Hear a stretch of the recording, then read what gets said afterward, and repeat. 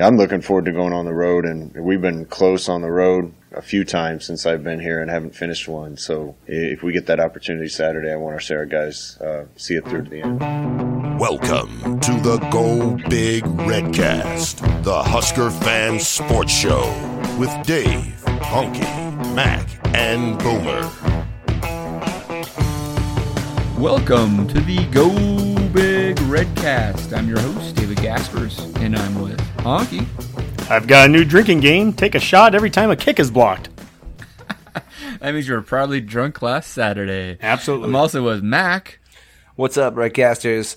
Hey, do yourself a favor, jump on Twitter and look up at Husker FB Nation for the newest video. It's like the Lord of the Rings meets Harry Potter meets like whatever modern day music's hip right now in a collage of this last week's game. Unbelievable. Aura Garst, you're amazing. I'm also with Boomer. Well, I'd just like to say it seems everyone's finally caught on to the Redcast. Special teams are important, folks.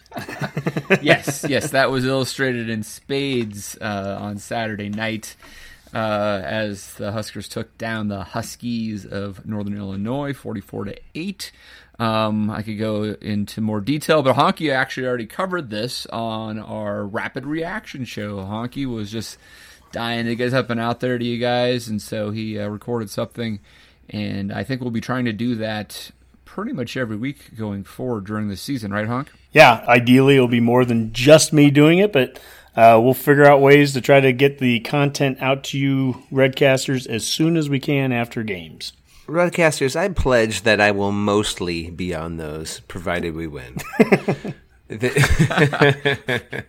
Mac has volunteered his services after every victory. Unless we change the rating system we're going to go with as a podcast and I'm allowed to use, say, a more colorful language, then I'm going to stay off for the losses. Well, that's Redcast After Hours. Yeah, yeah. Boomer has suggested that we have a cooling down period before we start recording, so that is important. The Redcast blue collar reaction, that would be... Anyway, moving on. I believe if we have a victory on Saturday, Mac, you'll be joining Honky because you guys will be in Champaign, right? Yes, it's going to be outstanding. Excellent. This should be a good show and hopefully a good game to watch.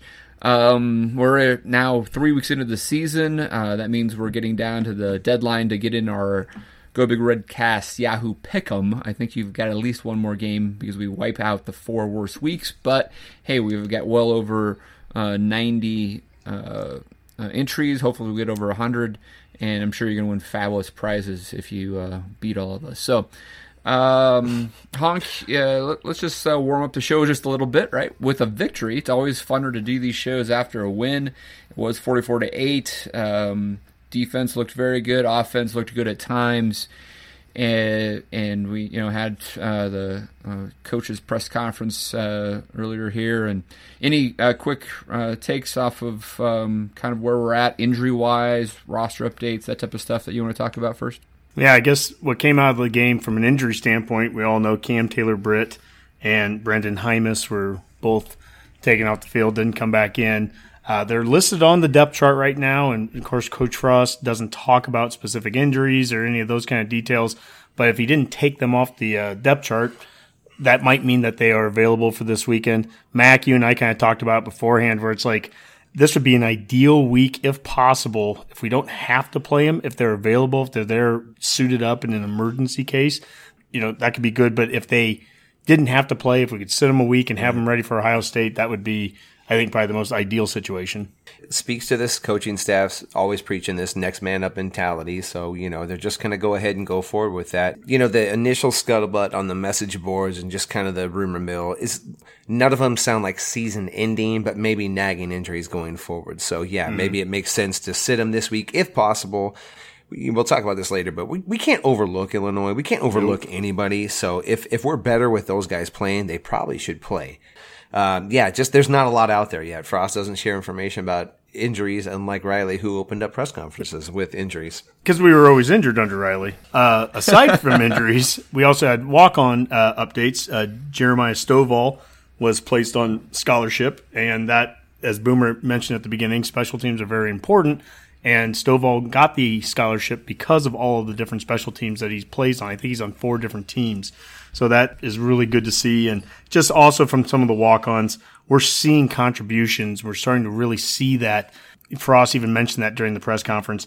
But, Eli Sullivan. Oh, my gosh. What he that did kid, out there. what a spark. Holy smokes. We showed a video on Twitter of that knockdown, fourth down pass at the goal line. He lines up at the beginning of the play as a right defensive end with his hand on the ground because they lined up under center in an I formation. Then they shift out and do all this stuff. And by the end of it, he is on the opposite side of the field, avoiding a pick and knocking the pass down on a guy in motion. It was an unbelievable effort. Great play by Eli Sullivan, a walk-on making a difference. Isaiah Stallberg, kid, we've mentioned him before from Kearney, making plays on special teams. And Lane McCollum, the kicker from Air Force. He went to Air Force on scholarship as a kicker 2 years ago. He's back here now as a walk-on. Holy smokes, this kid, he ended up making the last 3 extra points and for a team that was having some trouble kicking there, that's proven to be vital for us. So the walk-on program is getting back to where we need it to be, Dave. And Travis Fisher has done such an amazing job with his room.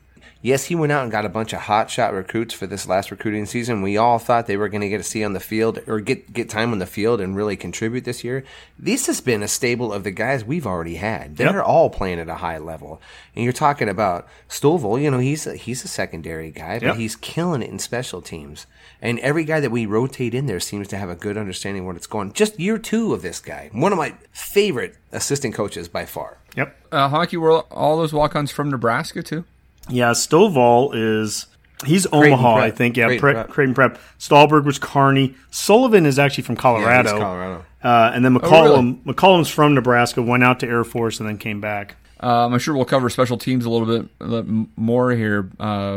But Boomer, have you ever seen a crazier special teams game than what we had on Saturday night? No, Dave. I can't think of one. I tried while I was watching the game, but we had punt blocks, we had fake punts get snuffed, there were onside attempts, there were field goal blocks, you had walk-on kickers that everybody was scrambling to figure out who they were. It's like he was a last-minute creative player you threw in there, on a PlayStation game. That had to be the wildest special teams game I think I've seen probably since I've been watching football. Yeah, it was only short a return of some sort. That would have been the cherry. Well, that was a good way to solve our punt return problems, is just block them all so we don't have to worry about it. I like that thinking. Yeah, it's true. And now, scoring explosion, the offensive breakdown. All right, Honky. Well, the offense looked much better on Saturday. Maybe not perfect yet, but it seems like it's coming together a little bit. We had over 500 yards of offense. Adrian had over 300 yards himself. We had a 100-yard rusher. We got guys involved that we've been waiting to see involved, like Noah, for example. What were your takes from the offensive side? Well, my first take is the people that told us that we should bench Martinez after the Colorado game look pretty stupid right now. Not directing that at any individual that is probably going to text me tomorrow for saying that. But Frost even mentioned in the press conference, and we mentioned this on the show last week. It's about getting Martinez comfortable, and when he's comfortable and making decisions quick, he is as good as anybody in the country. When you think about Adrian around Nebraska, you forget that he's a true sophomore. He's played well enough for us to win in every game. I think he's gotten better in every game. The one thing we keep talking about, when he's decisive, makes decisions, lets the ball rip, or makes a decision and runs, he's really good. So we need to get him in positions where he feels good about what we're doing and he can be decisive and get the ball in the right place. And one of the ways that you could get him comfortable was get him out of the pocket. And you started to see this a lot more this last game. Play action, fake handoffs, and rolling out to the right. Getting him outside. I think that there's a future here for some option. We haven't seen it yet, but I can see that maybe in some big games where we really want to get him involved in the run game more that way. But I thought that Martinez, it started with his legs, and they wanted to get him comfortable. They wanted to get him throwing right away. That first drive, the first 2 passes, left, right, overthrows, but then we get the pass to J.D. Spielman, and we were kind of going through the air just to get him warmed up. I think this was the game where we wanted to see Frost start to open things up for Martinez and get Martinez kind of into a rhythm, and we started to see it. Yeah, I felt like this was one of the games where he maybe caught a little rhythm early, where, his reads were a little more crisp. In the first couple games, I felt like there might have been more of an effort to scheme in Wan'Dale Robinson a little bit more and really try to get him involved early with, jet sweeps and putting him in the backfield and then, just bubble screens to him. And this week I felt like the game, although there were plays clearly designed with him in them and, as a viable option, they just sort of let the offense flow. And then I think that kind of resulted in Noah getting his first receptions and the tight ends coming back into play a little bit this week. He still hit JD deep. But also now even Mo Washington's a factor in the shovel pass. Mm-hmm. It just sort of kind of branches out nicely as it should. And that's sort of the first time. I mean, this was kind of, if I'm being honest, this is what I thought I would see week 1 because it still looked a little jagged in some spots. There's still some refining to do, but this is what I thought I'd see in this offense week 1 with just kind of a healthy flow and distribution of the ball with Adrian because he did have a clutch fourth down run that he was big time on. He had a nice touchdown run too. So he ran stronger. I'm getting tired of the whole he looks slower argument. He doesn't really look slower to me. It's more of a decision making thing, but when he goes, he's been stronger running for sure. And I don't feel like he's lost any explosion. Well, I will say is I think he looked faster this week than he did a week ago and 2 weeks ago. And I don't know if he had a little nagging injury or not. He looked a little slow in the first couple games. For what it's worth, but he didn't look slow the other night, and so that means something good to me. When I'm going rose-colored, and I'm just gonna take over this little part where this is how Matt figures it out in his brain. My thought was maybe throughout these first couple games, he's really doing he's over-exaggerating going through his reads and really trying to make a play deep. And at the cost of him maybe taking off early and making first downs. And that may pay dividends now later into the season where he's kind of got a feel for that now and he has a real flow, a real idea where he wants to go with the ball and about the time clock he should have before he runs.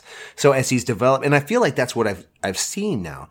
Like he's looked at a couple reads and then he tucks it and goes. There was a couple of third down conversions he made with his feet. So like in Mac's mind, when things get going that way, I feel like we're just chipping away here. We're as a diamond carver. Here we go, boys. Mac, to kind of build on that point or concept, we did hear from Frost that it seemed like they've been preparing for certain defenses from the opponents and seeing something completely different on game day. We played 3 defenses where so far this year where we didn't get what we were expecting in any one of the games, which is unique. I've never had that happen before, but I said this before, South Alabama was mostly even, came in and played us mostly odd. Colorado was 50-50 and played us different than what we'd seen on tape. And then last week we got some that we didn't practice for at all. I don't think Illinois is going to be that way. They might surprise me too. They're good at what they do. They know what to do. They know their assignments and what they do, and I expect that we'll get what we've seen on tape for the most part. That might help us be able to scheme things a little bit. Can you speak to that a little bit on how both really from the coaching staff and from Adrian, how they can combat that going forward and see how maybe they progress in this offense throughout the season? Yeah, it was kind of interesting to hear those comments from Frost because it almost acknowledges a lack of preparedness. I'm not saying they were not prepared, but it was like, oh, they got us on that one. This was something we did not expect. This is something we hadn't really talked about. But within this offense, there are supposed to be answers for those kind of things on the fly. And I feel like it might be a blessing in disguise, these early games, seeing all these different fronts where like, oh man, because like Frost said earlier with the special teams getting blocks, sometimes you don't know there's a hole in the boat until you put it in the water. And that's kind of what maybe these different fronts have now shown this offense going forward. I'm like, all right, this is how they're playing that too. This is how these guys kind of got into Adrian's head a little bit. This is the adjustments we're going to make on that too. So it works both ways. You fool us once, shame on me, whatever that phrase. I always screw that up. We're going to get better the second time around. You brought it up last week, Mac, is that you said, that defensive coordinators... Shame on Iowa. I think that's how it ends. I think it ends with shame on Iowa. But you brought it up last week about how defensive coordinators have had a year now to scheme on Martinez. And that's fine. That's expected. There's plenty of tape of him out there. But to your point there, Dave, it reminds me a little bit of like Osborne over the years, having this, cohesive group of coaches that were with him for 10 and 15 and 20 years. And there used to be stories real about synergy. There would be stories about they'd be playing somebody and some team would throw something crazy at them. And Tenneper would remember 12 years ago, Missouri did the same thing. And then they would know how to fix the issue in game because of all that institutional knowledge that group had together. Ooh, I like that phrase. Thank you. Institutional what? Knowledge. I love that. This staff has been together for 4 years, right? And if they're going to see, if everyone's throwing the kitchen sink at them or are lining up and doing completely different things in preparation for a Scott Frost offense, that is a really good sign of respect towards Frost that teams feel like they need to come out and do something crazy and unique to stop them. And B, if you can counteract that, I mean, my gosh, you're playing a defense that's, doing something new. That takes a lot of cultural fortitude. That's my contribution. There we go. Anybody can take this one, but I'll play a devil's advocate a little bit on here, because I think there's some validity to this idea, right? But you look at how well Lincoln Riley, for example, down in Oklahoma, has Jalen Hurts playing, and how that offense looks unstoppable. You would think that other defenses would be throwing stuff out against Oklahoma, for example, that would at least make Lincoln Riley and his staff take pause and say, oh, we need to do something different because they've got us figured out just a little bit. But that offense just keeps on humming. Is that just a talent thing right now with OU combined with Riley's offense? Is Lincoln Riley's offense that good? It's not quite an apples-to-apples comparison, simply because Lincoln Riley was already at Oklahoma. They were sort of kind of keeping the momentum of what they had already done. It wasn't like a complete overhaul of culture and all that crap that everybody's tired of hearing. But to your point, though, Dave, if in year 3-4 and we're still kind of having these struggles and we're not kind of playing a little plug and play, to some extent plug and play at certain key positions, and quarterback being one of them, I mean, I think that's fair to kind of expect going forward. I'm not talking about generational guys, but plug and play really productive quarterbacks, then yeah, I have a bigger problem. It's just so early. It's still such a small sample for Frost. Yeah, I think we're a little surprised at how slow the offense started this year, period. Now, Frost, to his credit, he talked about after that Colorado game, he was not living up to the no fear of failure mantra that they have been kind of building there, right?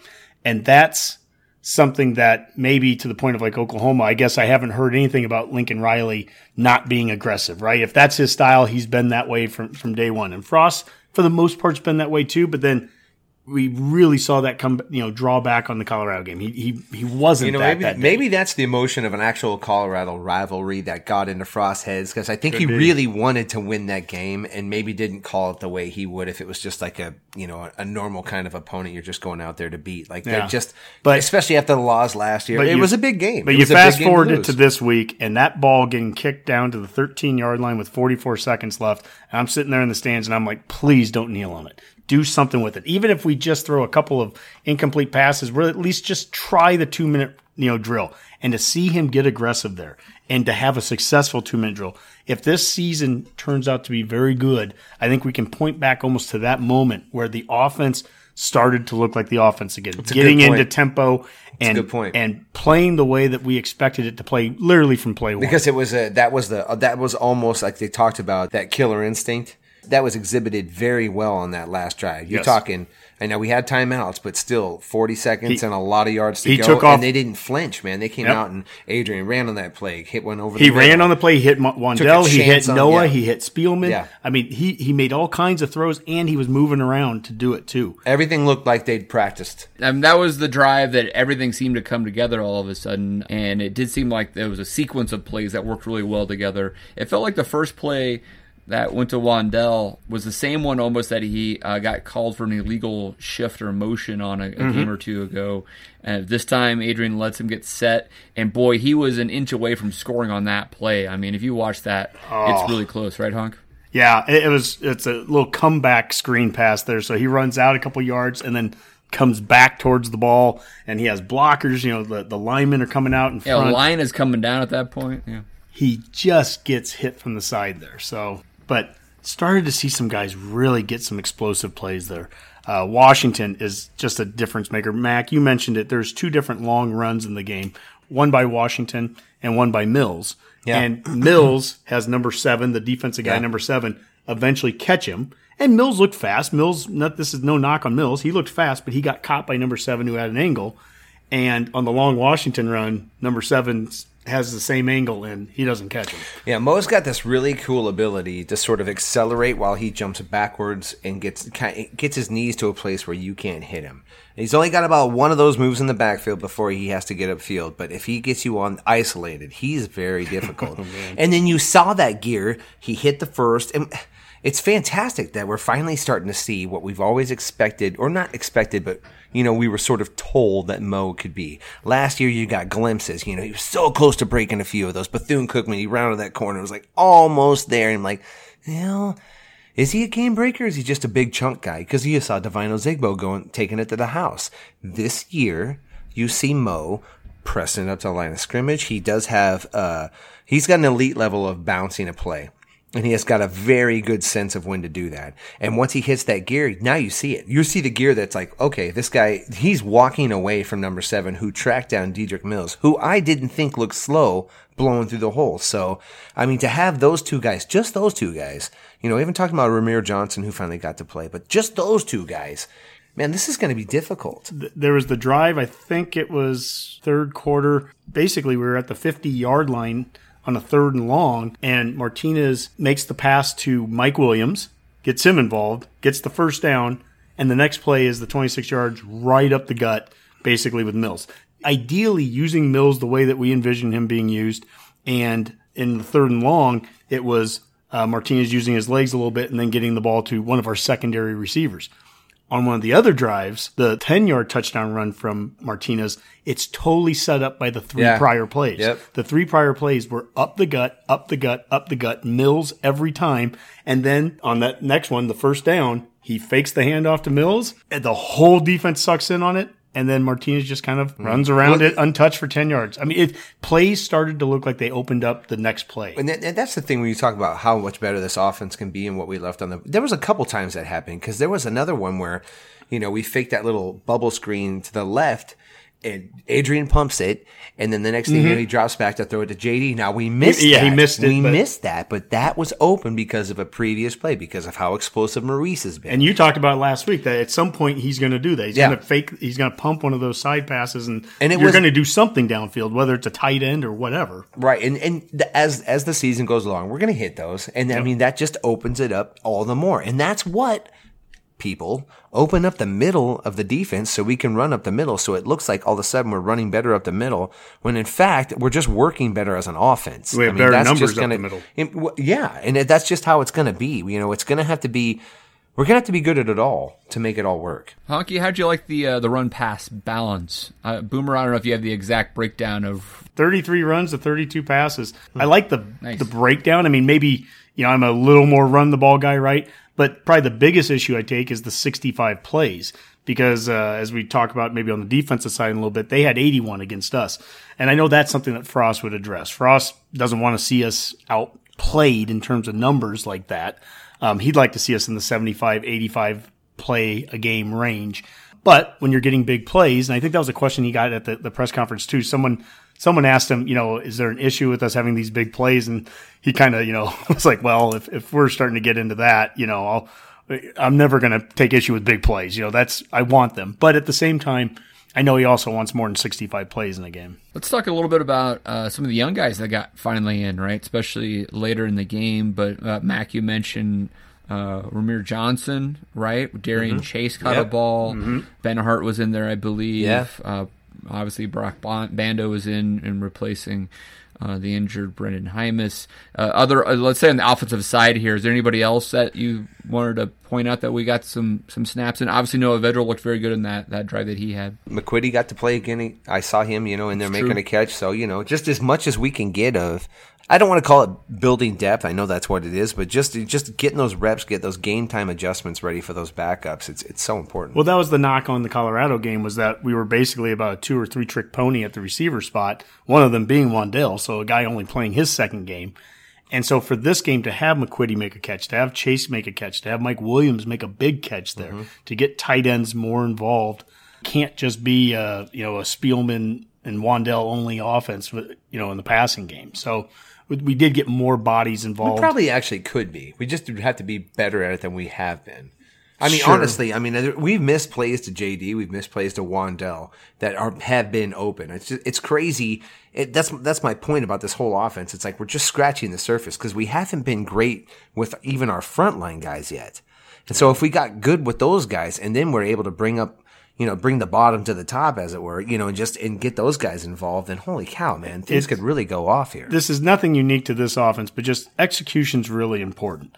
And in that screen pass that we threw that ended up being a safety, you hear a lot of the negativity. I heard it right away in the stands, people around me, and then I've seen it on social media where people are like, that's a stupid call. What a dumb call. No, it was a fine call. We had 2 tight ends completely miss a block on one dude. It's going to be a problem. So one dude broke through Stoll and Allen to make a tackle in the backfield, and if he gets blocked, it was Maurice, I believe, right? Yeah. That could have been a 99-yard play. However, on the next time that situation came up, they went under center and dove for 5 yards. I'm for that play first. Just for the record, I like what you're saying. Yes, no fear of failure, desire to excel. Fair. But a few extra yards before but if you you pull could that fall one off, forward 5 yards, do that first. Then throw the screen. I love that play. Yep. With some of those freshmen, I mean, how many do you think are going to go past the four game? Like Ramir Johnson, I mean, it sounds like he may be kind of the third string running back. Do you think he's in now? Honestly, I don't know that I feel like he is just a shoo-in not to redshirt at this point. He came in pretty late. You still saw Missouri before him.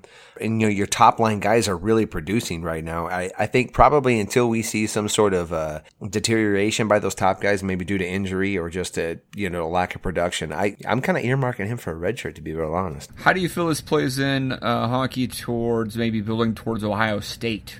Just trying to add some additional depth. Maybe, kind of all hands on deck for that one where you're maybe use a couple of these freshmen in an important situation.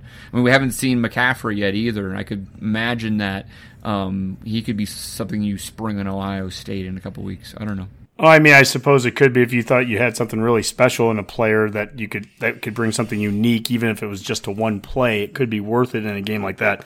But ideally, what I think you'd see more against Ohio State is your best players out there and opening up the playbook with them. So I brought up as an example earlier Martinez. There's option football that can be played with this guy. Now, we haven't been doing it yet, but at some point, some direct speed options, I could see that opening up in a game against Ohio State. You're throwing everything at them. That's what I think you'll see against Ohio State. There might be some new wrinkles that we haven't shown yet.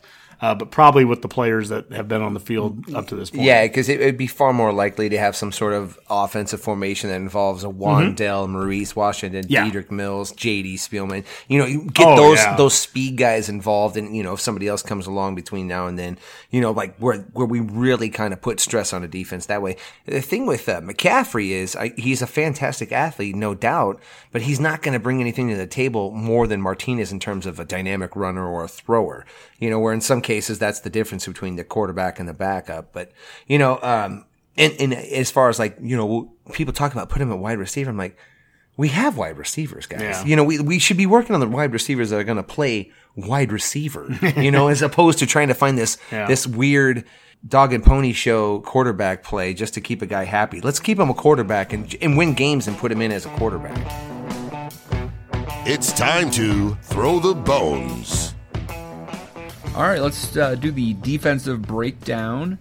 Let's actually, on defense, we usually do special teams as well. So, Boomer, why don't we start with you? We already alluded to the craziness of this, but we haven't talked about the punt game all that much, etc. Anything else you want to handle on special teams, on what we look like? We didn't get any returns this game, which is always would be a nice bonus. But well, like I said, if you're blocking punts, you don't need returns. So that's a big help right there. I just think the punting in that game just kind of showed the importance of coaching and scheming on that. I kind of took a look at the different punt formations that we ran versus what Northern Illinois did on those blocks, and you could kind of see Northern Illinois, especially on that second punt that we blocked. The first one didn't get a good TV angle on it, but you see they have no gunners outside. They have, most everyone on the line of scrimmage. Their punter's only 14 yards back. Their three blockers are very deep on it, and their line basically blocks nobody and just lets us just fly through that line, and we're coming full steam by the time we hit those 3 blockers, and there's 3 of them trying to block 6 Huskers, and that's not a good formula for success at that point. You compare it to our punt formation. Our punter's a little deeper, a little further back, so better time to prepare and kick. Our blockers are a little closer up front, so that's, it's very important for those kind of things. And this was a great weekend that just really kind of emphasized the importance of special teams. It wasn't just our game where you saw all the weird oddities and, how critical these things were. If any of you were able to watch, say, Michigan State. That was crazy. Their kicker missed 3 field goals in a game that Michigan State could have won, but they had blunder after blunder on missed kicks, and then 12 men on the field. You had other games where field goals were critical. Maryland lost by 3, and they missed a reasonably short field goal. Eastern Michigan won the game on an important field goal, beating our next opponent, Illinois. Georgia Southern, blocked a field goal, ran it back for a touchdown against the Gophers. Kept that game, really in doubt until the end.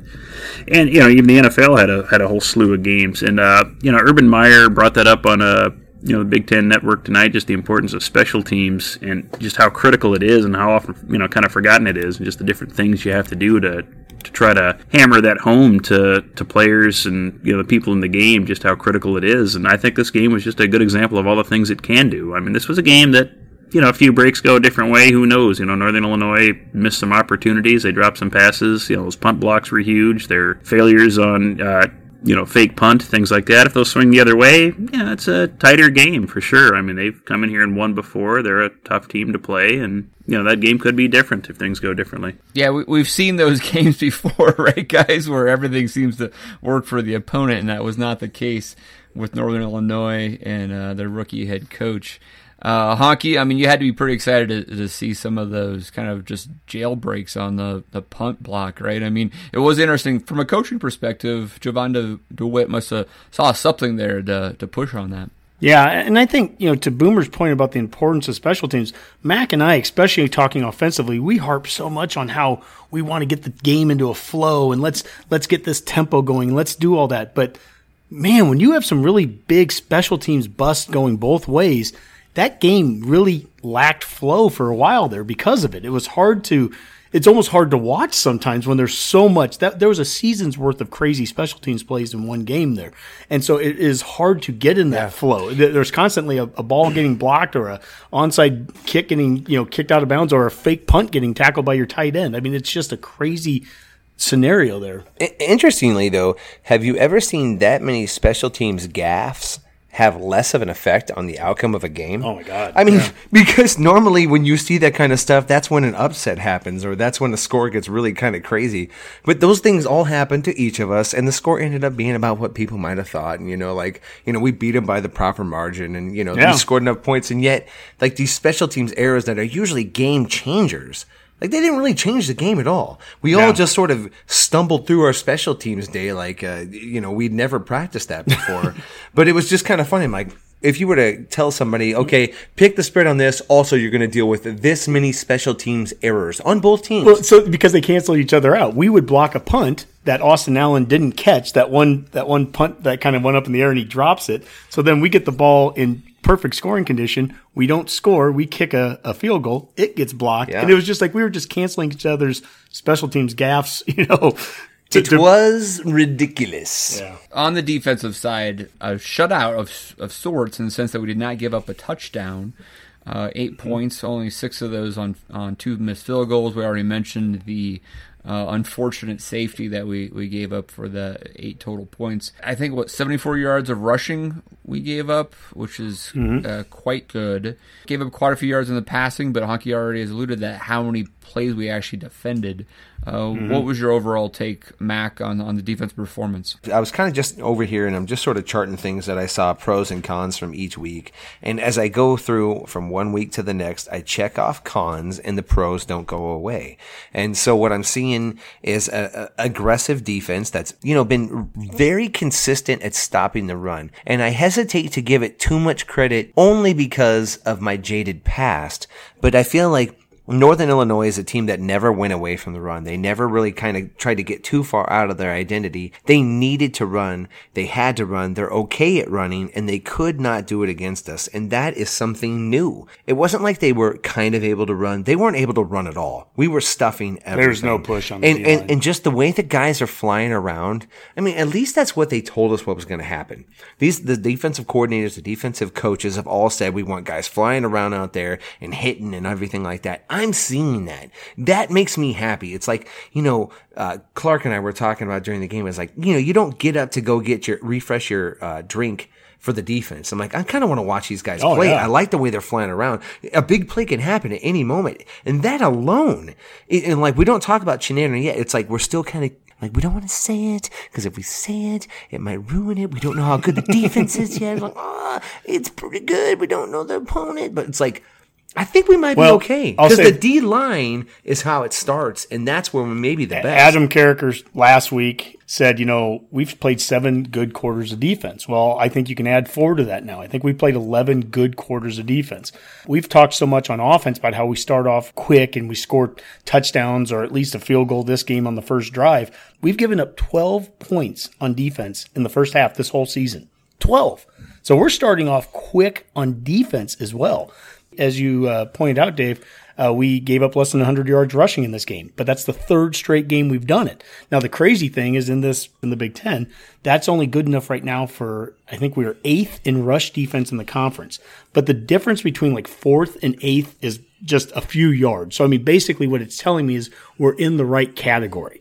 If we were Rutgers and giving up 150 or 200 yards a game rushing, whatever they're giving up, that's bad. But we're right in that category where I think we're starting to look like a Big Ten team in the trenches there. And we have 2 complete units of D-line. Sure. That's a humongous We can rotate factor, 3 guys in for 3 guys, and that's without Jakeem Green. The way they rotate on defense, they don't talk about that enough. Oh. But I mean, considering, we're getting 80 snaps a game almost for defense. Mm-hmm. By the time you calculate that over a season, that's a lot of extra snaps. Now, you could look at it one way and go, man, by the time we're going to play Ohio State, we almost have a full game's worth more snaps defending than Ohio State's even seen. And that might be very valuable. Now, you could also look at it from the dim view and say, well, yeah, but that's that much more wear and tear on your body. But but when you look at how they distributed the snaps, it's about equal from 3 inside linebackers. Almost the defensive line is broken up, I would say 60-40 in terms of snaps.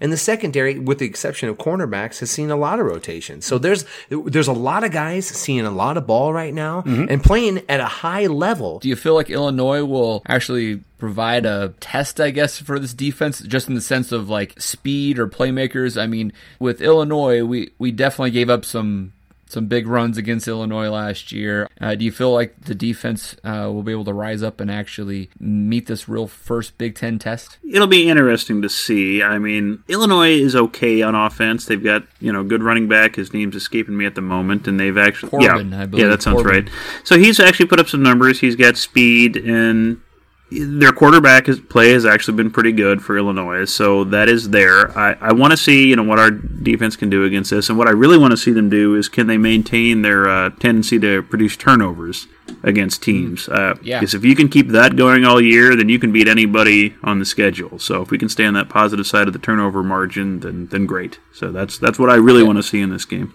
Honky, Boomer just alluded to Brandon Peters, Illinois' quarterback, more of a traditional pocket passer opposed to A.J. Bush last year, who just torched us at times. Mm-hmm.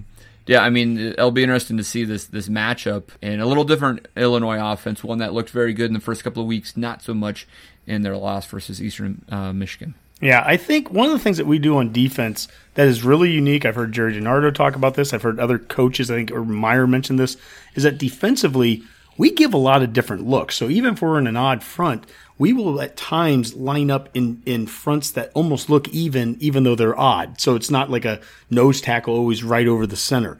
And what I noticed that happening a couple times in this game, and something I think that is important for us to do is to just align correctly. And what I mean by that is there's 2 plays that come to mind. There was one where the quarterback ran up the middle and got a first down on us. It was maybe a 3rd and short. But literally before the play even is snapped, we didn't have anyone covering guard to guard. basically, I don't know if we were in a 3-man front or a 4-man front. I wasn't watching that closely, but we literally didn't have a guy over the center guard. And before the play was even snapped, I'm like, there's an opening right up the middle, and the QB took it. Okay. On another play, and this might have been the one that Taylor Britt got hurt, but we literally didn't have anybody covering. I think it was the stand-up tight end. I'd have to watch the play one more time, but I think it was the guy it was definitely the guy that ended up making the catch.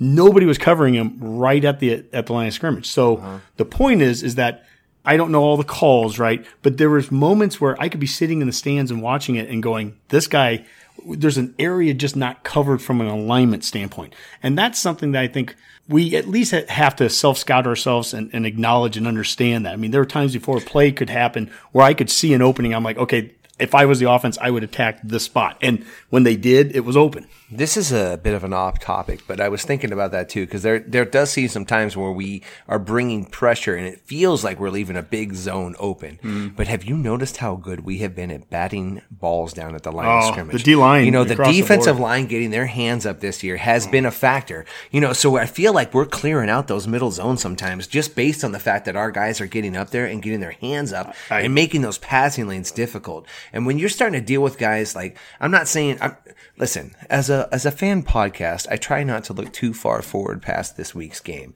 But going to, say, a guy like Justin Fields, a guy who really likes to make about 2 reads, if we can get our hands up and disturb a guy's field of vision like that, I feel like that's a big advantage for us, especially then on top of that, because the line is moving towards you. We're not giving you gaps. The front line is tall, but they're also moving it forward, so it's giving our defensive ends time to get in there, which I'm not breaking any ground here. I mean, good defensive line play makes your secondary look so much better. And that is what we've been seeing all year. And it continues to build. I will tell you, it is a 100% success moving Doman to nickel and getting him on the field more. The speed difference of him being on the field alongside Caleb Tanner, and I thought Alex Davis, who had his second really good game in a row. I thought he played well against Colorado, and I definitely think he played well this last week. Did you say Alex Davis? Alex Davis. 100% agree. Yep. I was watching him specifically on some plays. They're not glamour plays sometimes, but he is doing his job. He does what he needs, and I think Tanner can be the glamour guy, and Doman is the speed guy. So, Dave, to your point, we're going to be playing a quarterback this week that's not the big mobile guy, the big mobile threat,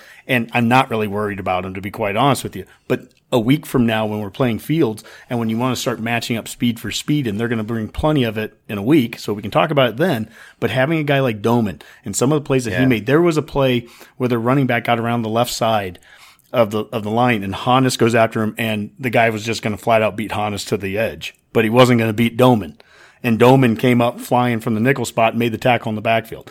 That's what I'm talking about. We've got some speed on that field. Guys like Doman are the difference makers in between how you can out scheme a defense, you know, because they're equalizers. They can play the run as well as equally as well as they're playing the pass, particularly Doman. You know, that he is really, I mean, there's been some coverage plays he's made. He will probably by the end of the season, calling a shot, Mac shot, he will be in contention for leading for interceptions by the end of the year. I can believe that.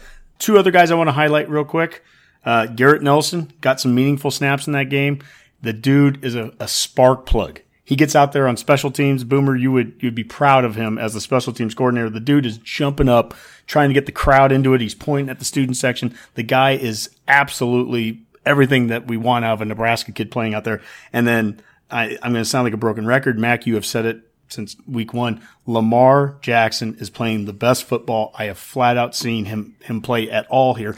And every defensive back. Yeah. The way that these guys are, how many knockdowns have you seen? You saw it with Eli Sullivan on that 4th down one. How many times have you seen a guy swipe his hand across a receiver, not get the penalty, not have his other hand, you know, on the back and grabbing and holding, but knocking balls down? Yeah.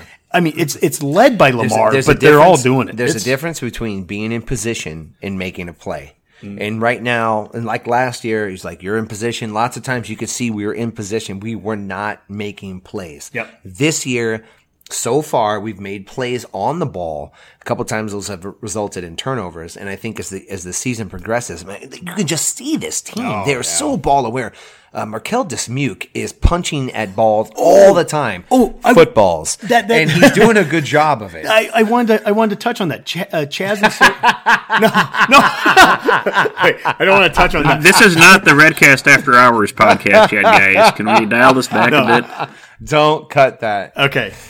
Chaz in SoCal brought up how, how the team isn't making dumb penalties. We're not getting the 15-yard penalties and all that. And there was a play in this where Dismuke had the perfect opportunity to lay out a receiver. I thought it was close even. I know what you're talking about. But it was kind of close. And it was kind of like a third and somewhat long. And I think the ball was thrown a little high and the receiver was well short of the first down. And the main point is that he didn't lay the dude out. There was no need to. It was, if this was a year ago, that's a 15-yard penalty. It's a first down. We would have given it up in a heartbeat. I know we would have. And he had the constraint to sit there and not take that hit, to just understand the scenario, understand where the ball is, understand where the first down is. And that's progress. And that's the kind of cohesion you've seen in that backfield so far this year that has been so encouraging, because I really don't have that many concerns going forward in the Big Ten with our secondary. And our run defense has been so solid. It's like, we might be onto something here. Listen, guys, we used the non-con exactly how a team should. We hammered out all of our dents, hopefully. We've isolated some of our issues, and we've improved from one week to the next on those issues. So, greatest 2-1 team in the country. Well, probably. Maybe in history. I don't even know. It's science. I'm going to touch on the quarterback just a little bit, because Lamar has played phenomenal this first 3 games. A lot of opportunities to play phenomenally, because they're throwing to his side, getting a lot of those pass breakups and knockdowns. They don't seem to be throwing to DiCaprio Boodle's side all that much. Is he that good that he's kind of shutting down one side of the field right now? I just don't see him throwing over to Boodle that much. It's really been impressive. Wasn't the overthrow in the first quarter to Boodle's side? Boodle, that should have been a 90-yard touchdown pass against us. But short of that play. I'm not saying it doesn't happen, and there's a good example of where he got beat, I guess. But, Lamar's knocking down a lot of balls, and I just don't see Boodle without that many opportunities. You're right. So. You wonder if that, and that could be a result of, and that's a good question, Dave, and I'd have to look at it. It could be a result of where the pass pressure is coming from, that you're forcing guys to throw into his right side, which is where Lamar's, lines up. It's hard to say, but you're right. DiCaprio hasn't been challenged near as much as Lamar, and for no good reason, because Lamar has held up very, very well. He is, I wouldn't throw towards Lamar. He's gonna get some opportunities. Point. I don't know why. Like I said, I think the pressure is forcing a lot of where the ball is going in terms of defense. And if you're a right-handed quarterback and pressure's coming quick, you're probably throwing to the right-hand side, which I feel like we've only faced. It's crazy. Maybe we could do this in a week or two, but we're 3 games in the season. We're 1/4 of the season done, and I think you can start to come to little tiny conclusions. On offense, I start to look at guys' stats right now, and I multiply it by 4 and go, "This is where they're going to be at the end of the year." Well, defensively, I'm looking at guys after 3 games, and I'm like, Lamar's playing at an All Big Ten, level. I could honestly start to put together an All Big Ten team. I know it's early, but it's because if you did that with Divine Ozigbo's numbers for the first 3 games last year, you wouldn't have got that same result. And that's the thing that I'm the most excited about with this coaching staff and the team now is what kind of progress can I expect to see? I don't expect any Ozigbo type of player to rise this year. Now. I feel like we've already seen some of those. I feel like a Sullivan's already that. No. But that's the point. I don't expect that. Right now, a year ago, Ozigbo hadn't done anything yet, and it all happened in the last 9 games. Okay. I don't. I can be totally proven wrong, and quite honestly, I hope I am. I hope somebody steps up that I'm not even thinking of. But I don't envision somebody in the last 7, 8 games of the season becoming, the leader of the team at their respective position, and we haven't seen it yet. To me is the challenge, and I don't see it just coming from somebody that hasn't already been out there, proving it. I guess that's a great point. My dark horse, if there was one, it would be like a McQuitty.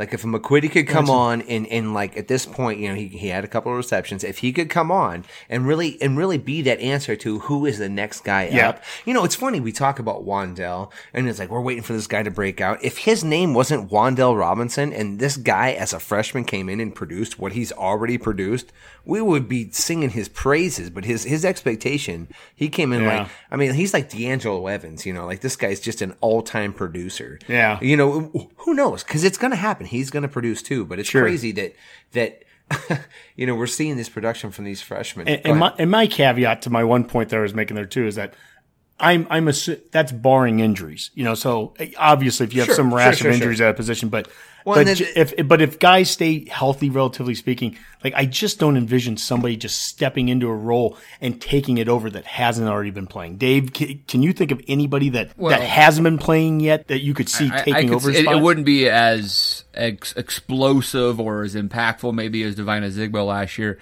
but we have not seen or heard Cade Warner yet, and I could see him being a receiver back on the field. That's a good one.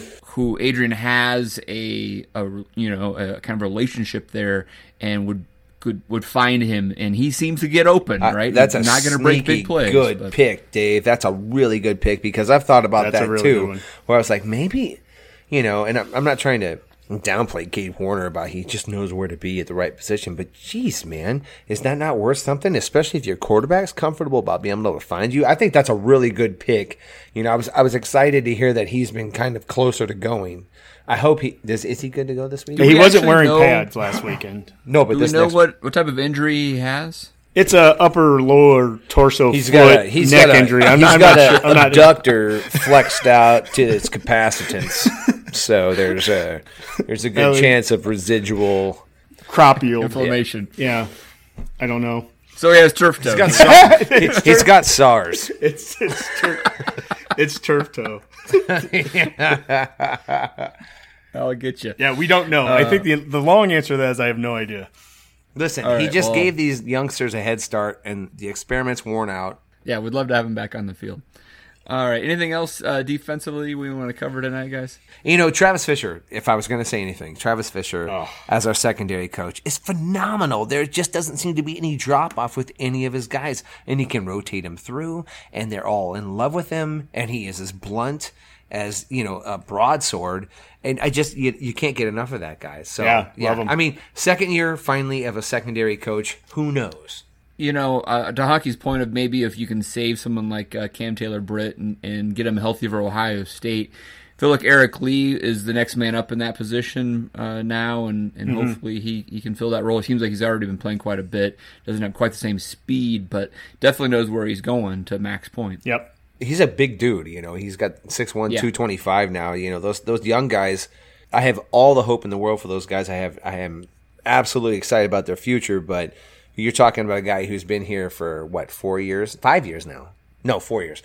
And he is physically ready to go. He's already shown the ability to make some plays. I mean, that's the epitome of it. He looks slower than the starting safeties that we have, and yet he's still faster than the safeties that we had a year ago.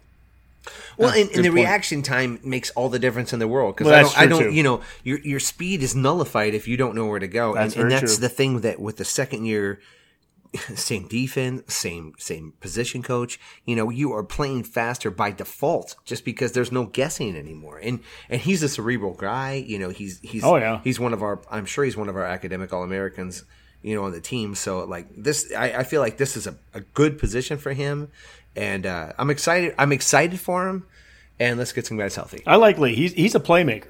That's the one thing. He makes plays when he's out there on the field. Do you guys expect to see Noah Pola Gates? I don't.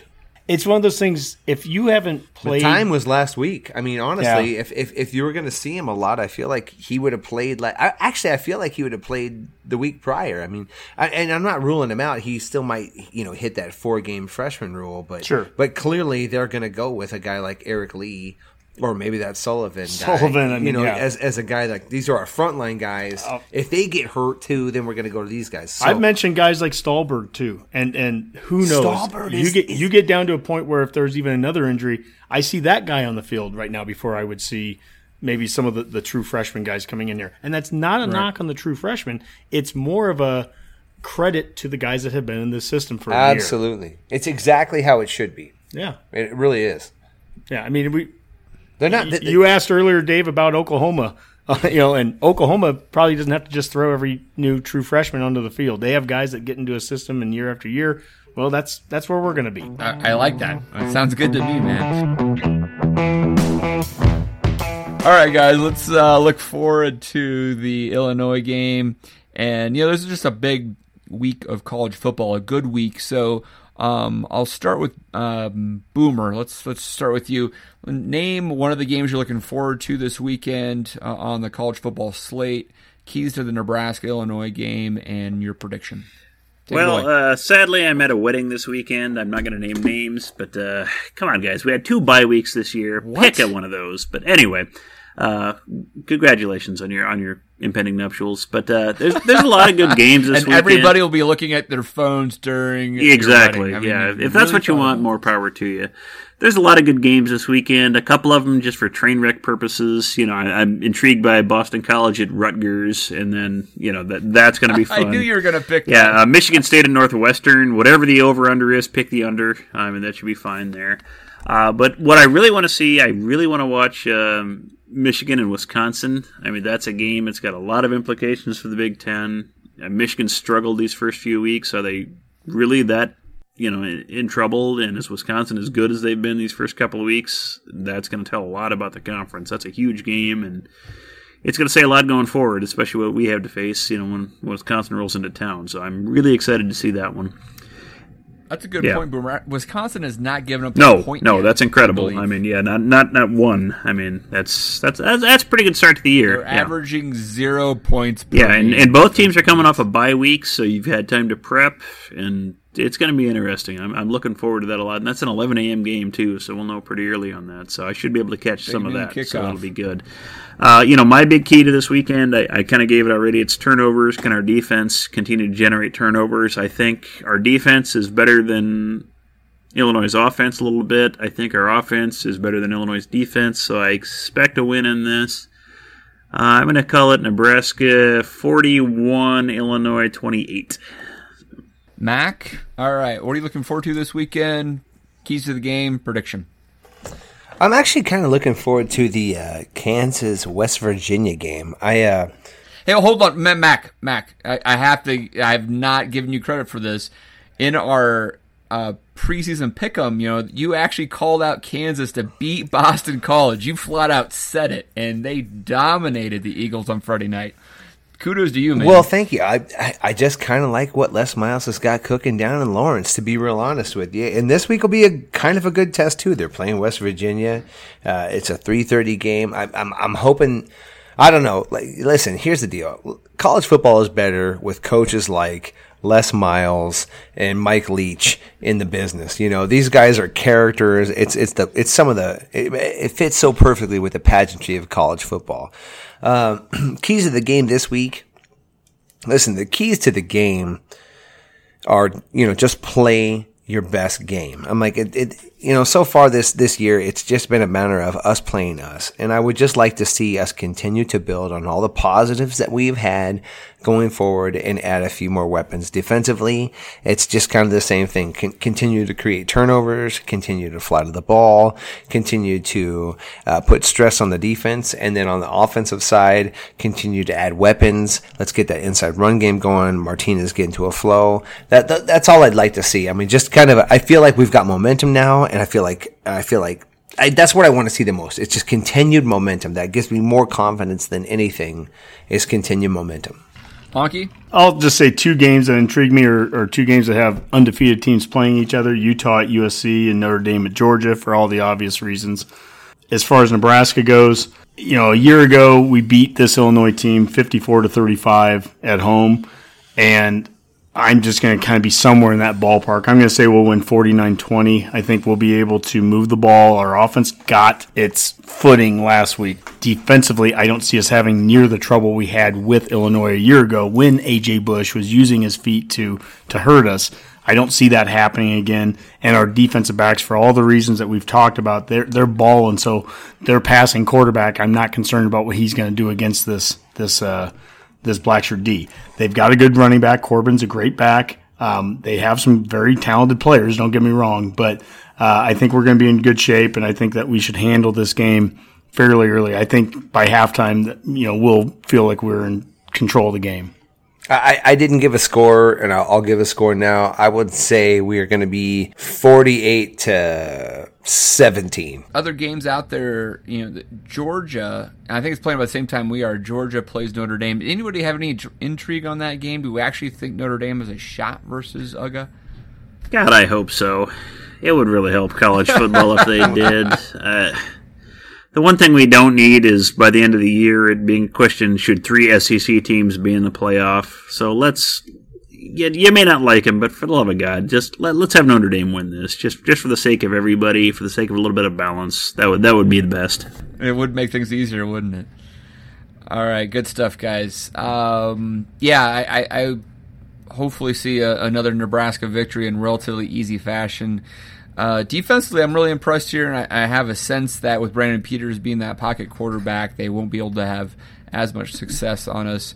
Reading some of the Illinois message boards, even though they won their first couple of games, they are pretty down on Lovie Smith and don't feel like they have any talent on the defensive side of the ball. So I feel like they are expecting us to just tear them apart offensively. So I'll go, 45-17, but I think it's going to be interesting to see how that plays out.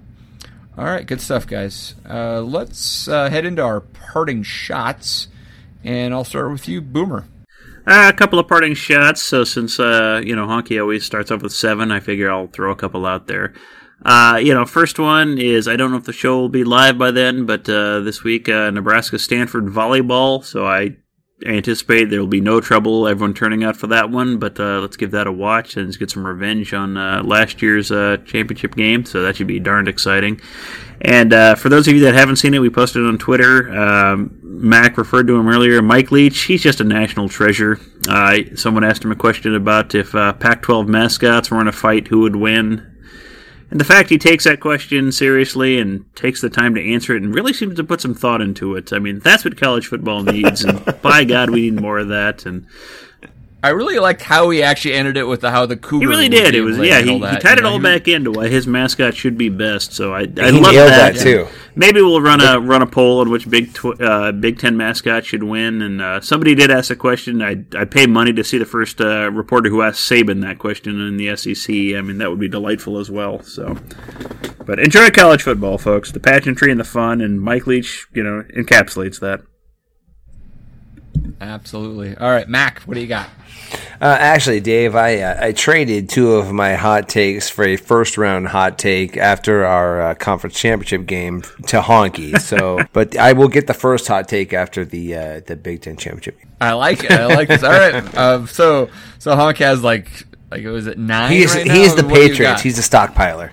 It's the Octo take. He's good for this. Well, you signed undervalued free agents who are in trouble and rehabilitate them. I understand, Hunk. That's how it works. All right. Well, I'm going to transition those hot takes into parting shots, and I've got about 7 of them here. I don't know. One of them is I was listening to the Gary Sharp show today. Lance Schwartz, a guy that I've known for years. I worked with him during my college years, and he was interviewed by Gary Sharp today, talked about the history of Husker Vision, which meant a lot to me because I was working with him at the time that he was in Husker Vision. He used to do the Psych Up tapes. I'm talking the Peter Brothers and Wistrom and all that.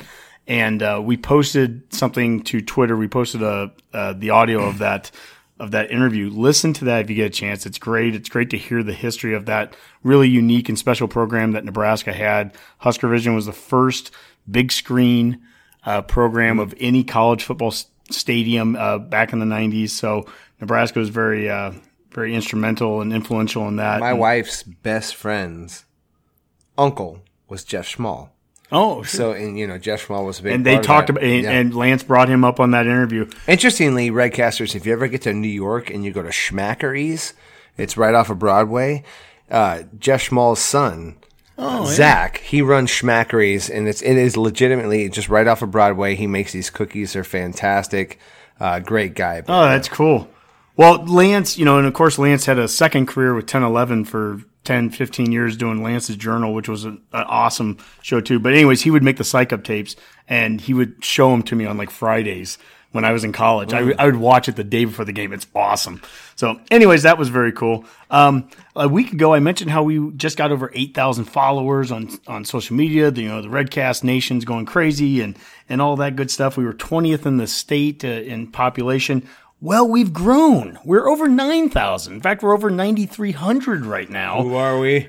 We are now 8. We've blown past Alliance and Gering. We are 18th in the state. I knew we could take Gering down. We have some work. We have to get about another 1,000 followers to not only get over 10,000, but down to get past Lexington. But we're on our way, and so that's very cool. My goal's always been David City. Yeah. Well, we've blown past David City. Take that, Aquinas. Yeah, we've mentioned Georgia and Georgia playing Notre Dame this week, but I want to give a high five to Georgia fans. Very classy. They did a pink out this week at Sanford Stadium in Athens.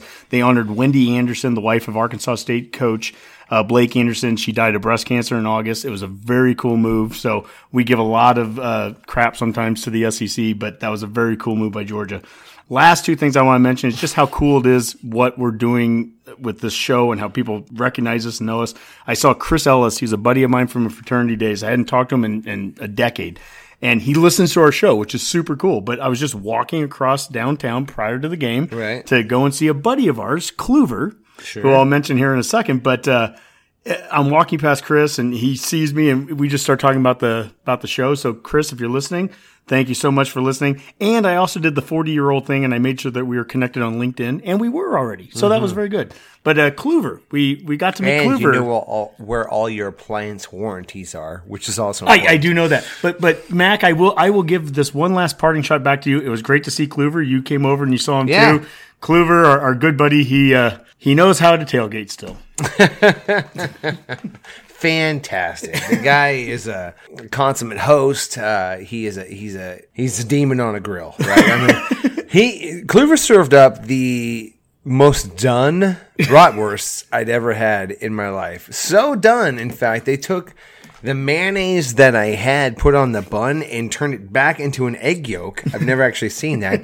But Kluver, you know what I'm talking about. Those were dry, bro. Super dry. He forgot about them for a good 45 minutes and nobody corrected the behavior. It's all right. Hey, listen, Husker fans, it's still early in this season. We don't have our night game moves on yet. Shout out to Bob Seeger. But let's get that together by the time Ohio State gets into town. Oh, we will, believe me. That's true. We do know that Ohio State is a night game, 6:30 on ABC. That means we'll have the ABC crew with Kirk Herbstreit. We don't know if game day. We'll find out before the next Redcast. All right. Anything else, guys? Honky, I don't want to cut you off on your parting shot. He's got another 3 or 4, I bet, ready to go. All right. Sounds good, guys. Well, that was a great show. I had an excellent time. Until the next rapid reaction from Mac and Honky, and then we'll be back with a full show later next week. Let's call that a Go Big Redcast. Illinois.